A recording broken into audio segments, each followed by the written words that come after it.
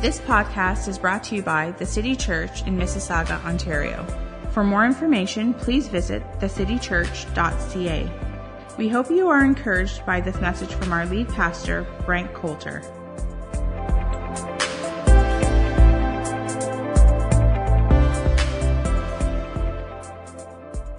That Jesus is our life mentor. He is not our religion mentor. He's teaching us about life, how to live life, how to experience life, the God kind of life, and just to look at a bunch of different things. And I've really enjoyed this series. And, as I started out this series, as I kept going on and on, I thought, man, we could have actually done this the whole year. We could have just gone through Jesus' teaching, and we could have done it 52 weeks.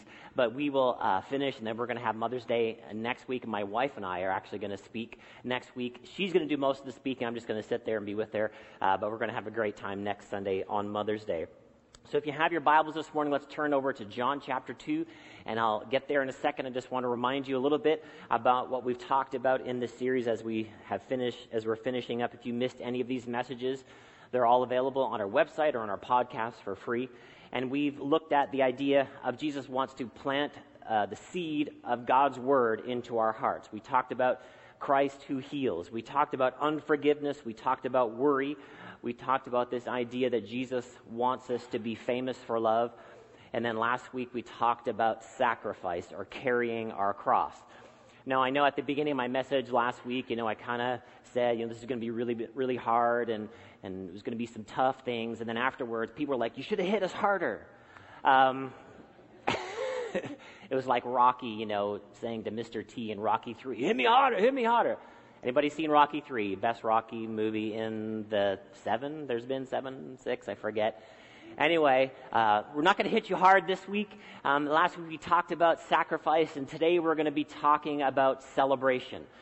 Now, a little bit what we've done in this series, as we've looked at Jesus' teaching, we've seen a bunch of different things.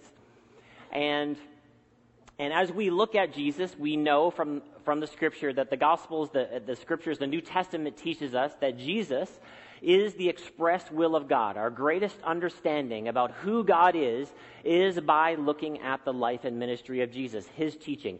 How do we know what God is like? We look at Jesus. And then when we see the epistles, we see that in the Gospels, Matthew, Mark, Luke, and John, and the epistles now, the letters to the church and individuals are commenting on the life of Jesus, how to live out this life of Christ, how to live out the life of following Jesus. So we're looking at these different things of Jesus, these different aspects of God's character. And it's good to understand that. It's good to see these different nuances of God and who God is, because sometimes, depending on your background or your approach to church, or just maybe if you're brand new to church, you just might have one thought about God. But if we think about who God is, that God is infinite, that God isn't just one thing, that the aspect of God's character and His goodness isn't just one thing. I mean, our minds maybe can only understand a certain portion of who God is and His character, but since God is infinite, it's important for us to know that as we go forward in our journey of faith, we will understand more and more about who God is, and you're never going to reach the limit of that. The totality of your life. You won't get to the end of your life and you'll be like, I've got God all figured out. I understand everything about God and about life. That God is infinite, we are finite.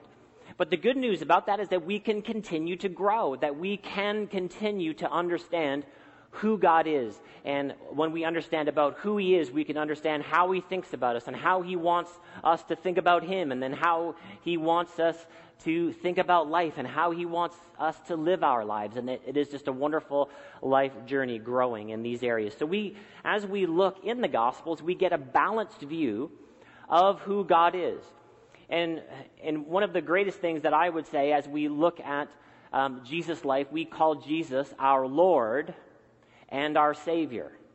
Now, last week we focused on the lordship part. In other words, submitting our life to God, submitting our life to Jesus, having Him be the King of our lives, removing ourselves from the throne, putting God there, putting Jesus there. The lordship side, following after, being obedient, following the Word of God. And that's a big part of who God is. And then the other part, Lord and Savior. Two wonderful things that present to us a tremendous balanced picture of our relationship with God. Yes, God wants to be at the throne of our lives, but yes, He also wants to save us. He wants to bless us. He wants to be our heavenly Father. What do good fathers do? They take care of their family. They take care of their children. The same way with God the Father. He wants to take care of you. He wants to bless you. He wants to heal you. He wants to forgive you. He wants you to experience His goodness. And there's tremendous balance in those two things. And, as I've told you many times, I've grown up in church, and you can get overbalanced on either side. If you just go on the lordship side, you can get, super strict and super full of the law and super scared of God and nervous, and you want other people to be nervous. And then the other ditch would be you're all just about God's blessings. You're just all about receiving from God and getting stuff from God, and I'm going to receive this from God, I'm going to get this from God. And those two things are true. But when we do all of this receiving, we do understand how God wants to bless us. When we submit all of that to the lordship of God, then we are going to use all of those blessings for a purpose. Submitted to God, submitted to who He is and what He wants me to do with all of the blessings that He pours out on us. Because if we have no purpose for those things, if they're just blessings for blessing's sake, and we don't ever submit them to the lordship of God, we're never going to use them for His purposes. Can you see that? Can you see how that's an important balance? So today, last week we talked about lordship, carrying our cross. Today we're going to look at a measure, a little portion of God as our Savior, Jesus as our Savior. And we're going to talk a little bit today about celebration. I have a question for you today. Are you enjoying life? Do you enjoy breathing? Do you enjoy the people around you? Do you enjoy God's creation? Some people think I'm setting you up for no, you shouldn't. And part of, as we look at some of this teaching today, as we look at some of the character of God, it will help us to understand how God wants us to be blessed and to understand His blessings, and then how He thinks about us, and then how we should think about Him. So God wants us to enjoy life, I would say. God wants us to enjoy all that He's given to us. Now, I know my wife and I, when we went on our honeymoon 22 years ago now, we went to Hawaii. And one of the great experiences that we had was, or I had, my wife didn't like it so much, snorkeling. That when you go to Hawaii, if you ever go to Hawaii, you need to go snorkeling. And part of the amazing part of going snorkeling in Hawaii is all of the fish that are just right there at the shore and around the reefs and all the different rock formations in Hawaii. And it is a kaleidoscope of colors. It's just yellows and reds and green, it's like a rainbow, under the ocean. And if we think about God's creation, if we think about all of the things that God has put here on the earth, does it tell us anything about who God is? Because if we were to look at, some Christians and some Christians that I grew up with, if they were advising God on creation, it would have been like black and white and hues of gray.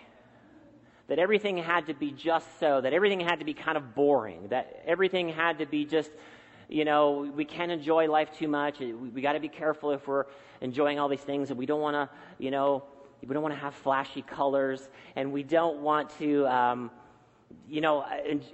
have all these different things, and just life just needs to be really boring and really sad. And if you can maybe remember some Christians you grew up with, or maybe if you're not a Christian and sometimes looking into the church, you might think, Christians are just kind of boring people, and they're just kind of not interested in having any fun, and they're just just kind of staid and boring. And sometimes people don't like that we have colors on our stage. And that God created blue, we didn't. Do you get that? We didn't think up blue, God had created blue, so it's okay for us to be like, hey, God created blue and we can have blue on our stage. Well, why do we need lights? Why do we need color lights? Pastor Brandon, the church. Now, I could just go for hours right now, just on that one statement. I could just go for hours. But why do we need lights? Well, I think God created blue. Why can't we enjoy it? Why did God create those fish with colors? Why, we're coming into spring and we're going to see some wonderful flowers. Why didn't God just have one color of flower? Isn't all the rest just excess? Why can't we just have red roses and red is enough? Isn't red enough? Why blues and pinks and hues of green and all these, every color that you could think of, that God created flowers of every different color? Why did God do that? Does he want us to enjoy those things, or did he create those things and we're just supposed to look away? We shouldn't actually look at things and see the beauty of life. See the beauty of life. Now, I know that you all love life. And how I know that you love life is that anytime there's new people coming alive, you're excited about it. Have you ever seen somebody and then, hey, did you hear so-and-so is pregnant? Did you ever see somebody go like, New people. Who needs them? We don't need another person. They're kind of boring anyway, you know. They're kind of just going to look like you anyway. So we don't need another one. No, people don't say that. They're like, what? You're pregnant? You're going to have another person? We love people. We love people. You love people. How do I know you love people? Because every time one of the people that you know, it's coming up to the day they were born, you're celebrating it. You're like, I am so glad you were born. That every year I'm just going to be excited again because you're here in my life. God has given me the gift of you, and every year I'm just going to be happy about it. And then you hear about two of those people, they're going to get married, and you're like, that's exciting. Why? Because there's going to be more people after those two people get married. They're going to make more people. Let's come together and celebrate, because why? There's more people coming. You love life. You naturally celebrate life. Where did that come from? Is it something that has just come from Western education and we're so smart and we've got all the universities and our professors have taught us so well? No, just naturally, we love people. You put babies to look at each other before they're toddlers and they're not sharing. But if two babies, you put them in front of each other and they're just going to smile. Why? There's another person. People make me happy. We celebrate life. God wants us to celebrate life and be enjoying life and excited about life and excited that we can breathe and excited that we can look at the trees and excited that we can look at the flower and excited that we can look at blue on a church stage and just enjoy the life that God has given to us.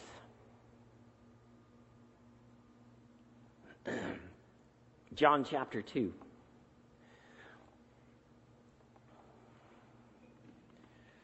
Before we get to that, you know, God has given you taste buds, hasn't he?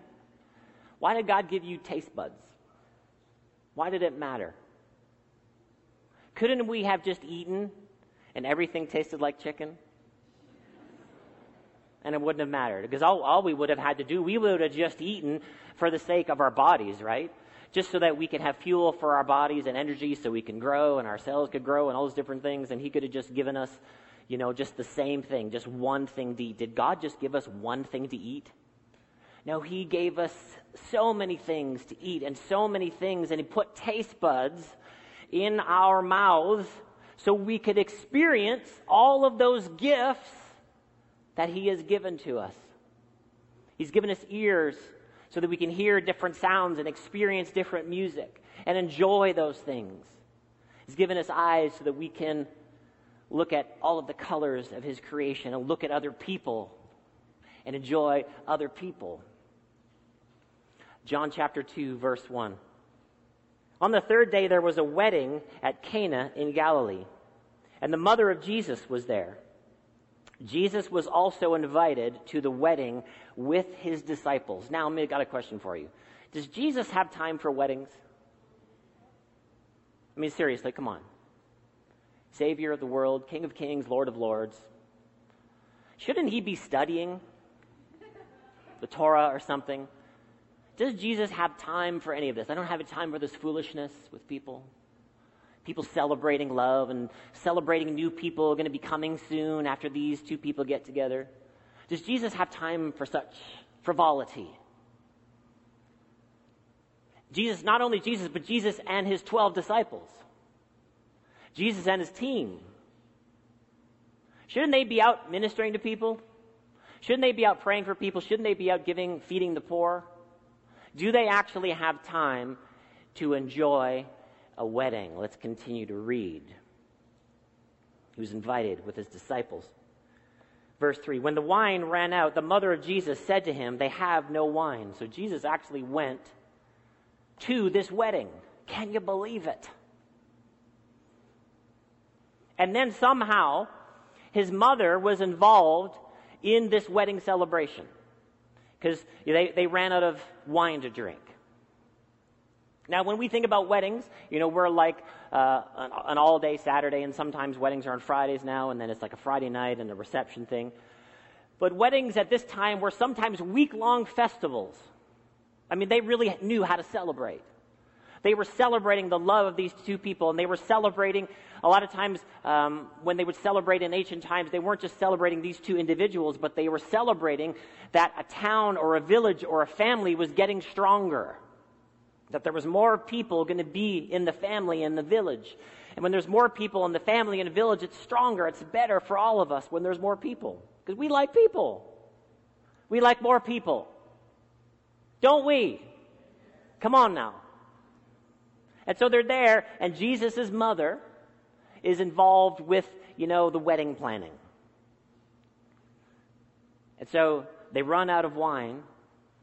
Mary comes to Jesus, just like any mother would do to her son. She wants him to do something about this. They have no wine. In verse 4, and Jesus said to her, woman, what does this have to do with me? My hour has yet come. His mother said to the servants, do whatever he tells you. Now there were 6 stones of water jars for the Jewish rites of purification, each holding 20 or 30 gallons. Jesus said to the servants, fill the jars with water. And they filled them up to the brim. And he said to them, now draw out some and take it to the master of the feast. So they took it. When the master of the feast tasted the water, now become wine, and did not know where it came from, and the servants who had drawn the water knew, the master of the feast called the bridegroom. The master of the feast is like what we would call like an MC, like someone who's like making sure the wedding moves forward. And he said to him, everyone serves the good wine first, and when people have drunk freely, the poor wine. But you have kept the good wine until now. Verse 11, this was the first of his signs Jesus did at Cana in Galilee, and manifested his glory, and his disciples believed in him. Now this is an amazing story. This wedding, this social embarrassment that was about to happen, because if you're going to have a week-long feast, you don't want to run out of beverages for your guests. Have you ever run out of something? You had a party, and you run out of something, and what's happening if you run out of something? Somebody in the family is like, you need to run to the store quick, because we've run out of something. And it's kind of a social embarrassment thing. And so much so in this time when they're having a week-long feast and they ran out like halfway through the feast. And Jesus is choosing this thing to do a miracle that's going to manifest his glory. Which is a really interesting phrase. Manifest his glory. Now the Gospel of John is written in such a way. It's written by John, one of Jesus' closest disciples. And the purpose of the Gospel of John is to emphasize the deity of Jesus, to emphasize the fact that Jesus is the Son of God. And so in the Gospel of John, we have the 7 I am statements. I am the resurrection and the life. I am the good shepherd. You know, all those statements. And why those are important? Because you remember when Moses met with God in the burning bush, he said, who shall I say sent me? And he said, I am sent me. So when Jesus makes these I am statements in the Gospel of John, he's emphasizing his deity. So he has 7 of those, and then he has 7 miracles. Once again, the number of perfection. And he's emphasizing the deity of Jesus, John is, in the Gospel of John. And here, at the end of this miracle, John is saying that Jesus is manifesting his glory. The glory of Jesus, not the glory of God here in this moment, but the glory of Jesus, emphasizing that Jesus is God. Because people can't turn water into wine. Have you figured this out so far? I don't know if you've tried, maybe reading this story. But you can't do it. And so this thing manifested, it pointed to the fact that Jesus is God here in the flesh, manifesting his glory. Now, why did Jesus choose this? Why wasn't it a healing? Why wasn't it a blind person? Why wasn't it a leper? Why wasn't it feeding the 5,000? That here Jesus is choosing as this first thing that would manifest his glory, point to the fact that he is God, is sort of like saving somebody from a party ending too early. We're going to have a 3-day party instead of a 7-day party. But Jesus saved the day. Isn't that amazing? Isn't that something? Now, I'm just reading the Bible with you today. Now, isn't this an amazing choice that Jesus is choosing this thing? But there's so many layers of what's going on in this story. There's so many things. There's so much imagery happening. Why Jesus chose a wedding. Why Jesus chose a place where a bride and a groom are coming together to celebrate their love. And some of the things that Jesus did in the context of this story are amazing. And so we go back to verse 4. It says, woman, Jesus says to his mother, now this is not a term of disrespect. Woman, wasn't mad at his mom or something. He wasn't sitting in this context. Remember when Jesus was on the cross, he said, he wanted John to help take care of Mary. And he said, woman, behold your son. And do you remember this? So this is not Jesus being disrespectful to his mother. And he said to her, woman, what does this have to do with me? My hour has not come yet. It's kind of a strange answer to the question, they've run out of wine. Can you do something about this, Jesus? Now, she wasn't necessarily demanding, hey, Jesus, do a miracle or something. She's just letting him know, like I said, like moms do, hey, we forgot this. You need to go get it. You need to do something about this. And then Jesus responds, my hour has not yet come. Now, when Jesus would refer to his hour through the Scripture, through the Gospels, he would be referring to himself going to the cross. Now, why in the context of this thing is Jesus talking about himself going to the cross? Let's keep reading. Verse 5, his mother said to the servants, do whatever he tells you. Now, there were 6 stones of water jars in the Jewish rites of purification, each holding 20 or 30 gallons. So Jesus made about 120 to 190 gallons of wine. And apparently they were saying this was like, hey, this is really good wine. Now, I don't drink wine, so I have no idea how to describe what is good wine and not. Maybe somebody else will, but I can't. And so here, but Jesus just made like a ton, like probably more than they would need, just an overabundance of wine. So the party wouldn't stop. So that they could keep celebrating this wedding. They could keep celebrating with this feast. Now, when we think about, wine for us today, it could be, it could be sort of a thought of as just overindulgence of self. But they are not thinking about wine in that context in the Jewish culture back then.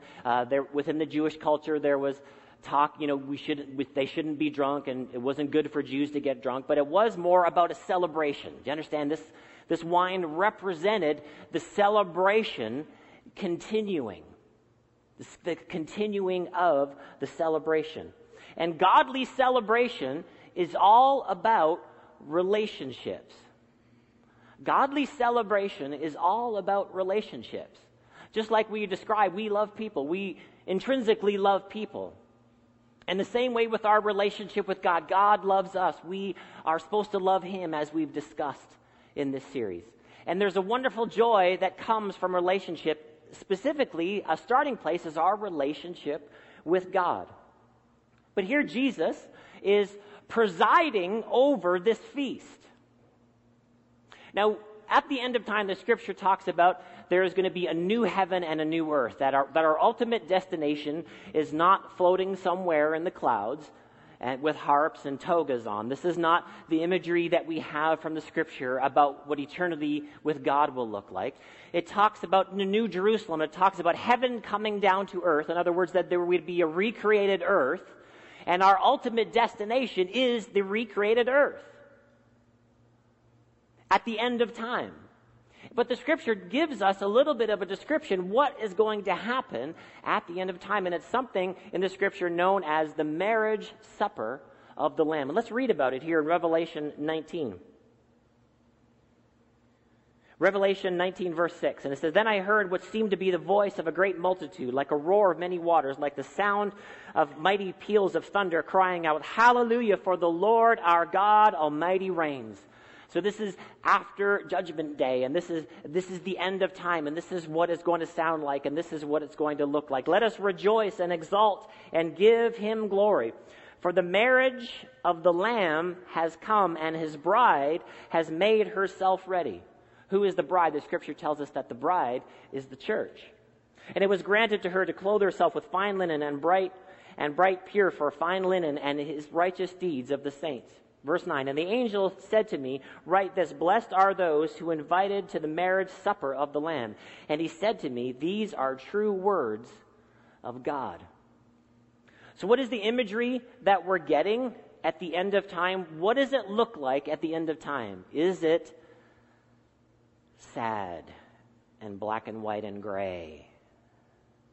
And let's just stay quiet. No, it's a marriage supper. It is a celebration.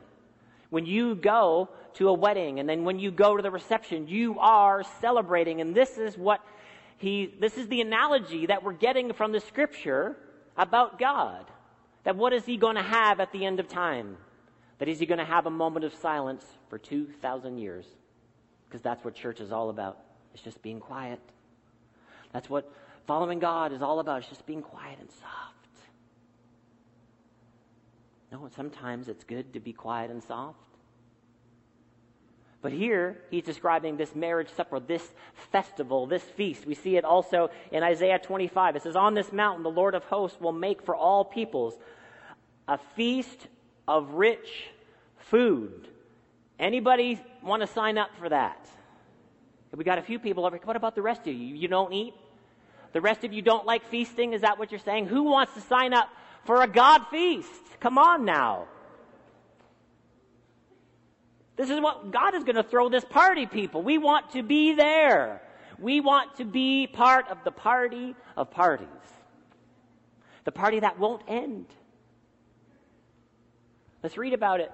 He says, "A feast of rich fruit, a feast of well-aged wine, of rich, full, and marrow of aged wine, well refined." Now see, if I were to tell you that I were to drink wine, which I don't, see, two things would happen. My mom would be really mad at me.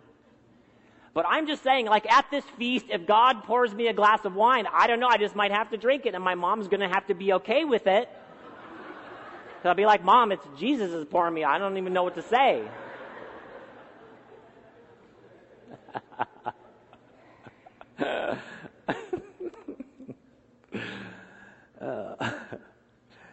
Verse 7, "And he will swallow up on this mountain the covering that is cast over all peoples, the veil that is spread over all nations." I mean, this is going to be a party, and everybody is invited. All of the countries, all of the people from all of the countries are invited. Won't that be a fun party? It's going to be a fun party, because why? We love people. We're going to be like, "Hey, where are you from?" And they're going to be like, "I'm from this country that you never heard of." And I'm going to be like, "Awesome, tell me about it." And they're going to have a different skin color than you, and they're going to look different than you, and you are going to love it. It is going to be a celebration. It's going to be a God celebration at the end of time. Verse 8, and he will swallow up death forever. And the Lord God will wipe away tears from all faces, and the reproach of his people he will take away from all the earth, for the Lord has spoken. So we have this imagery, and it tells us, it explains to us a little bit about life, that God wants us to enjoy life. God wants, when you enjoy life, you are happy. You are happy. You are excited. Are you excited to be alive?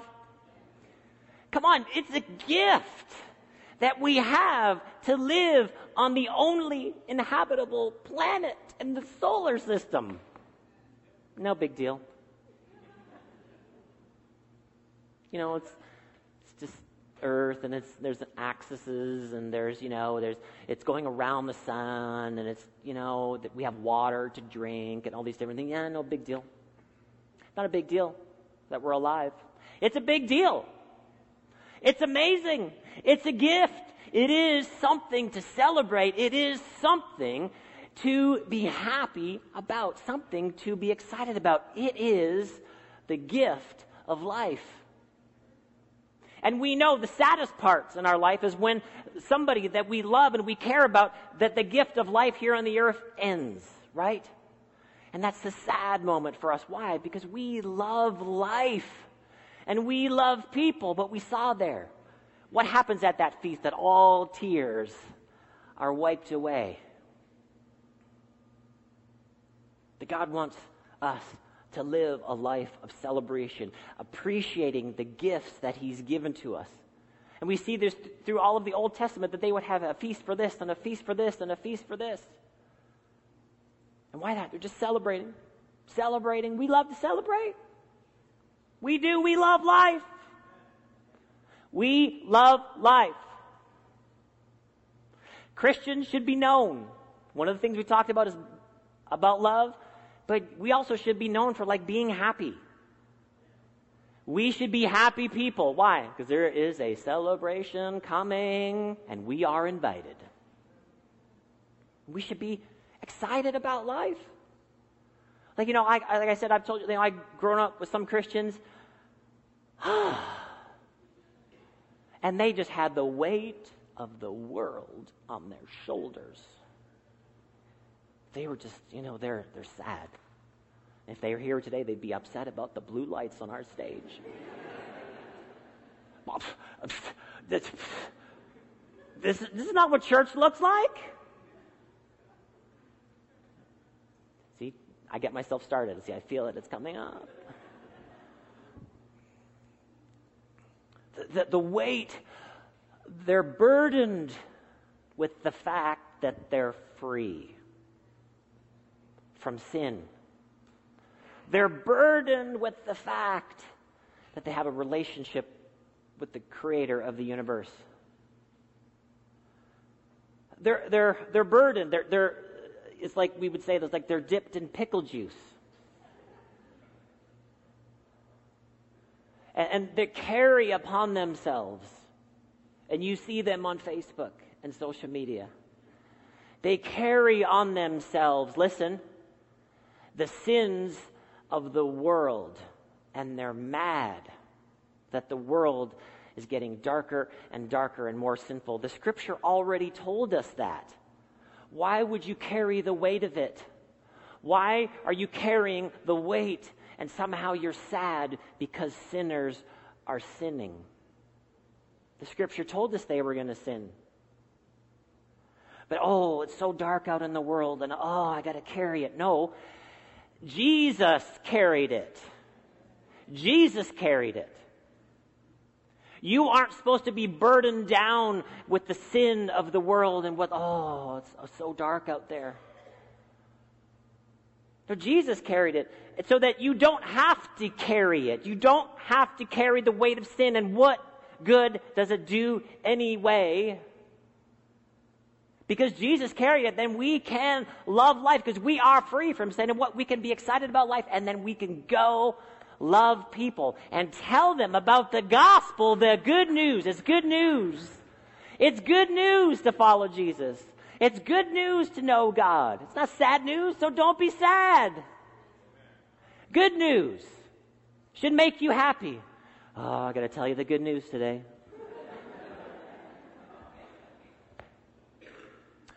Just got to tell you the good news, because my pastor told me I got to tell you the good news.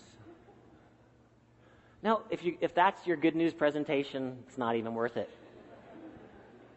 Be excited. Be happy.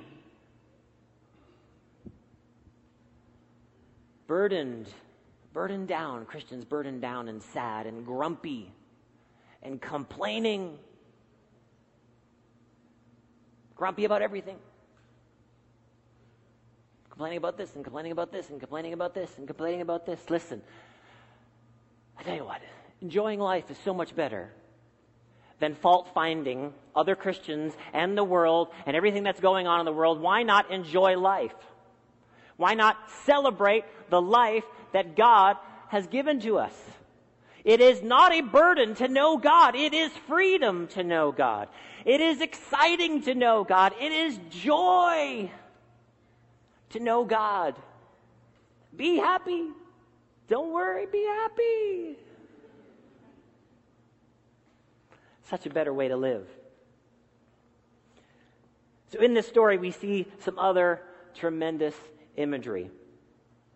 That within what Jesus accomplished when he was here on the earth, that he fulfilled all of the Old Testament. He fulfilled the law on our behalf. He did it for us.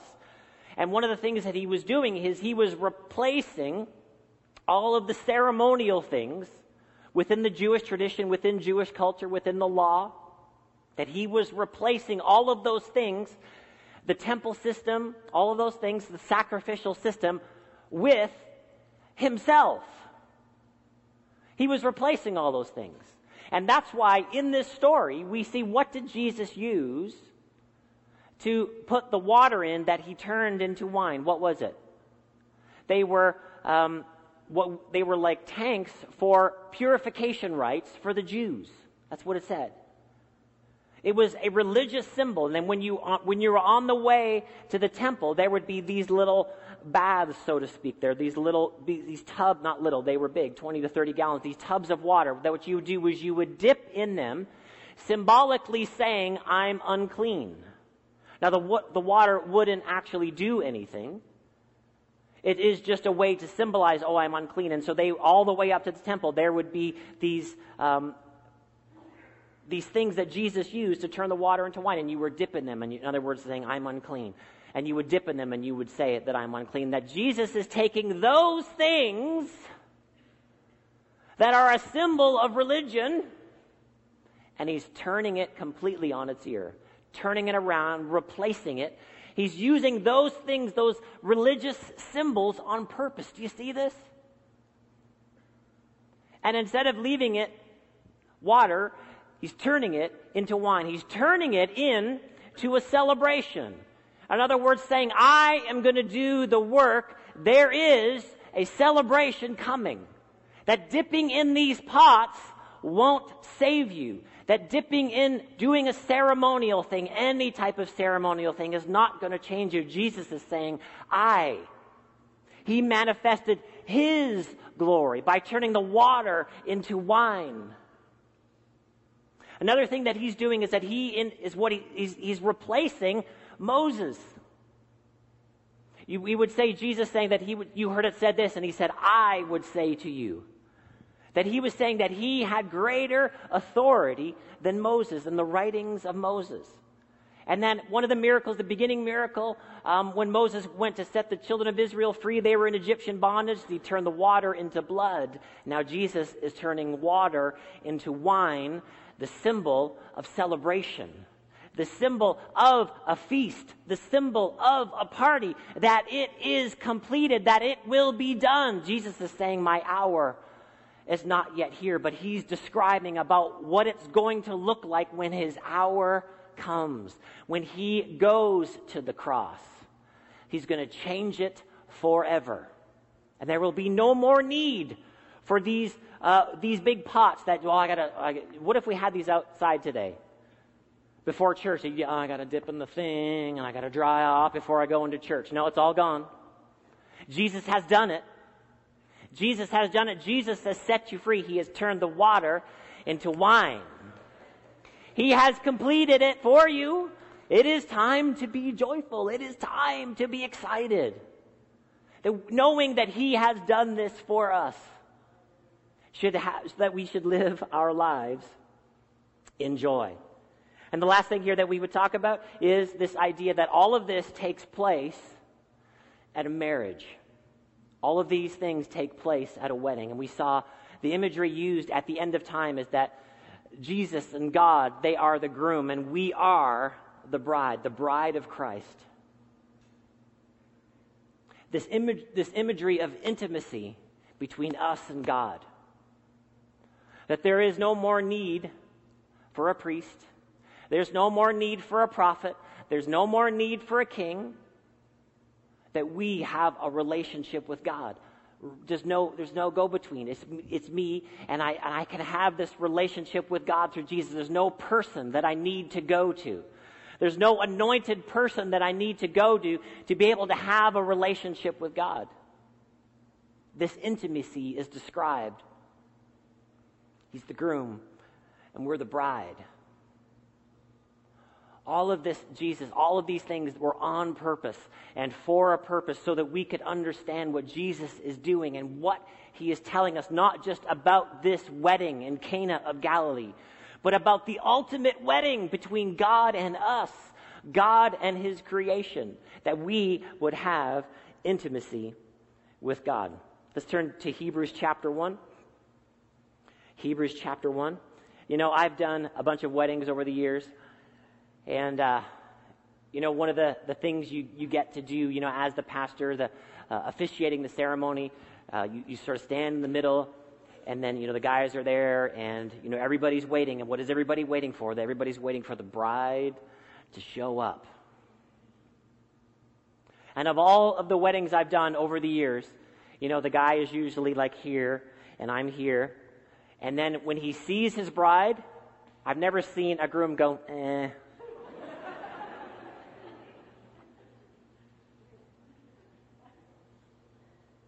Big deal. She's here. I've had a couple grooms go early to get her. They're like, I'm going to get her right now. I'm like, hey, we've got a whole thing we're doing. Relax. We're getting this time. There's time. Relax. There's time for everything you want to do, just not right now. The groom is excited to see his bride. God is excited about you.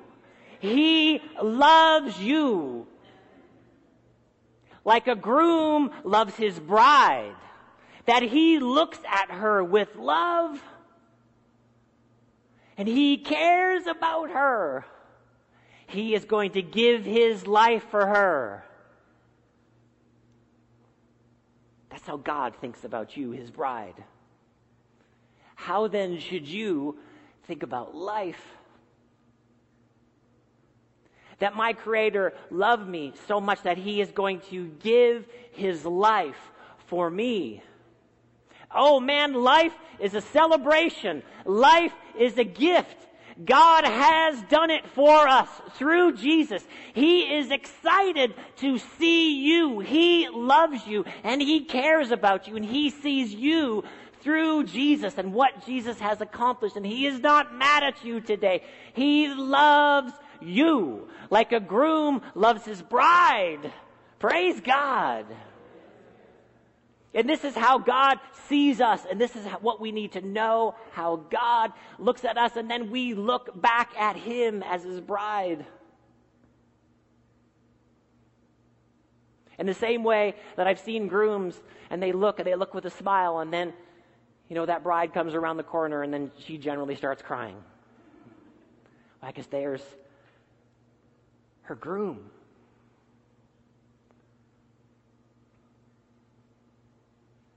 Hebrews chapter 1, verse 8 says, But of the Son he says, Your throne, O God, is forever and ever. The scepter of uprightness is the scepter of your kingdom.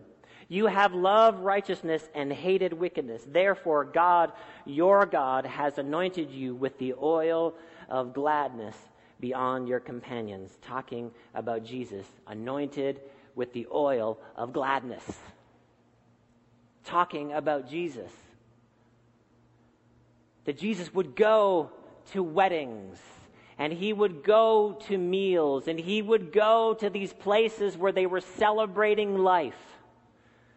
Celebrating life, excited about living. And what did he have? Everywhere Jesus went, was he kind of just a sad guy?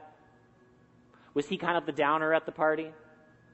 Was he sitting in the room, in the corner, just like, hey, I'm the Son of God, leave me alone, yo, just don't talk to me. No, what does it say about him? That he had the oil of gladness. The oil of gladness. Glad about life. The scripture says the joy of the Lord is our strength.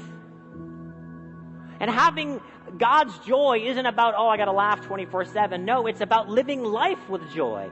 Every day with joy. Why? Because there's going to be stuff that comes our way that isn't automatically joyful.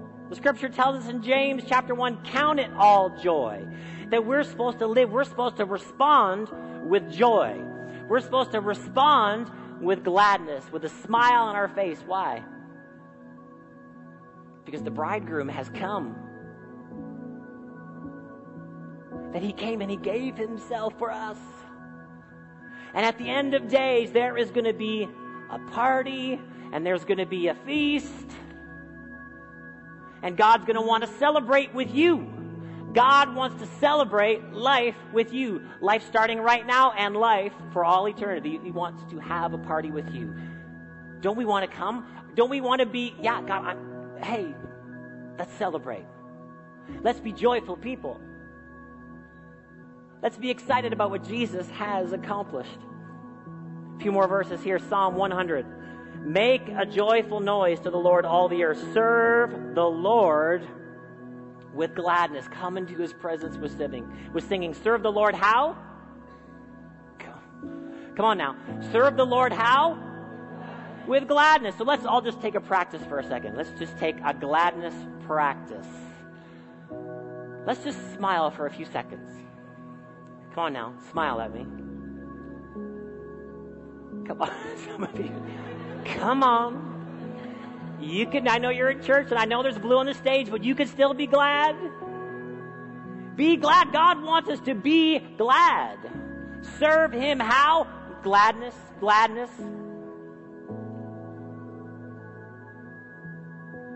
It has all been accomplished for us through Jesus. You being a sad religious person doesn't accomplish anything. You being a sad, grumpy Christian is not a good testimony. Jesus was anointed with the oil of gladness. God says, serve me with gladness. Psalm 51, verse 12. Restore to me the joy of your salvation and uphold me with a willing spirit. Joy of your salvation. Lordship. I'm going to carry the cross. I'm going to submit my life. I'm going to remove myself from the throne. But there is joy within the same relationship with Jesus. Restore to me the joy of my salvation. If you're like, I know you're talking about joy and you want to be glad and I didn't really want to smile a second ago. This is the prayer that you need to pray. This is the thing that you need to see, that there is joy in serving God. There is joy in salvation. That Jesus is the ultimate master of the feast.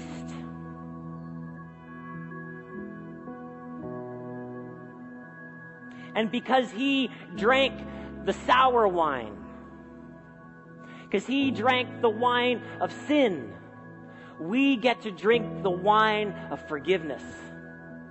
We get to drink the wine of healing. We get to drink the wine of eternal life with God. He is the master of the feast.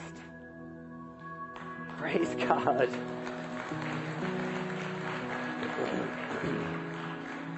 Last thing, then we're done. Hebrews chapter 12, verse 2. Looking to Jesus, the founder and perfecter of our faith, who for the joy that was set before him endured the cross, despising the shame, and is seated at the right hand of the throne of God.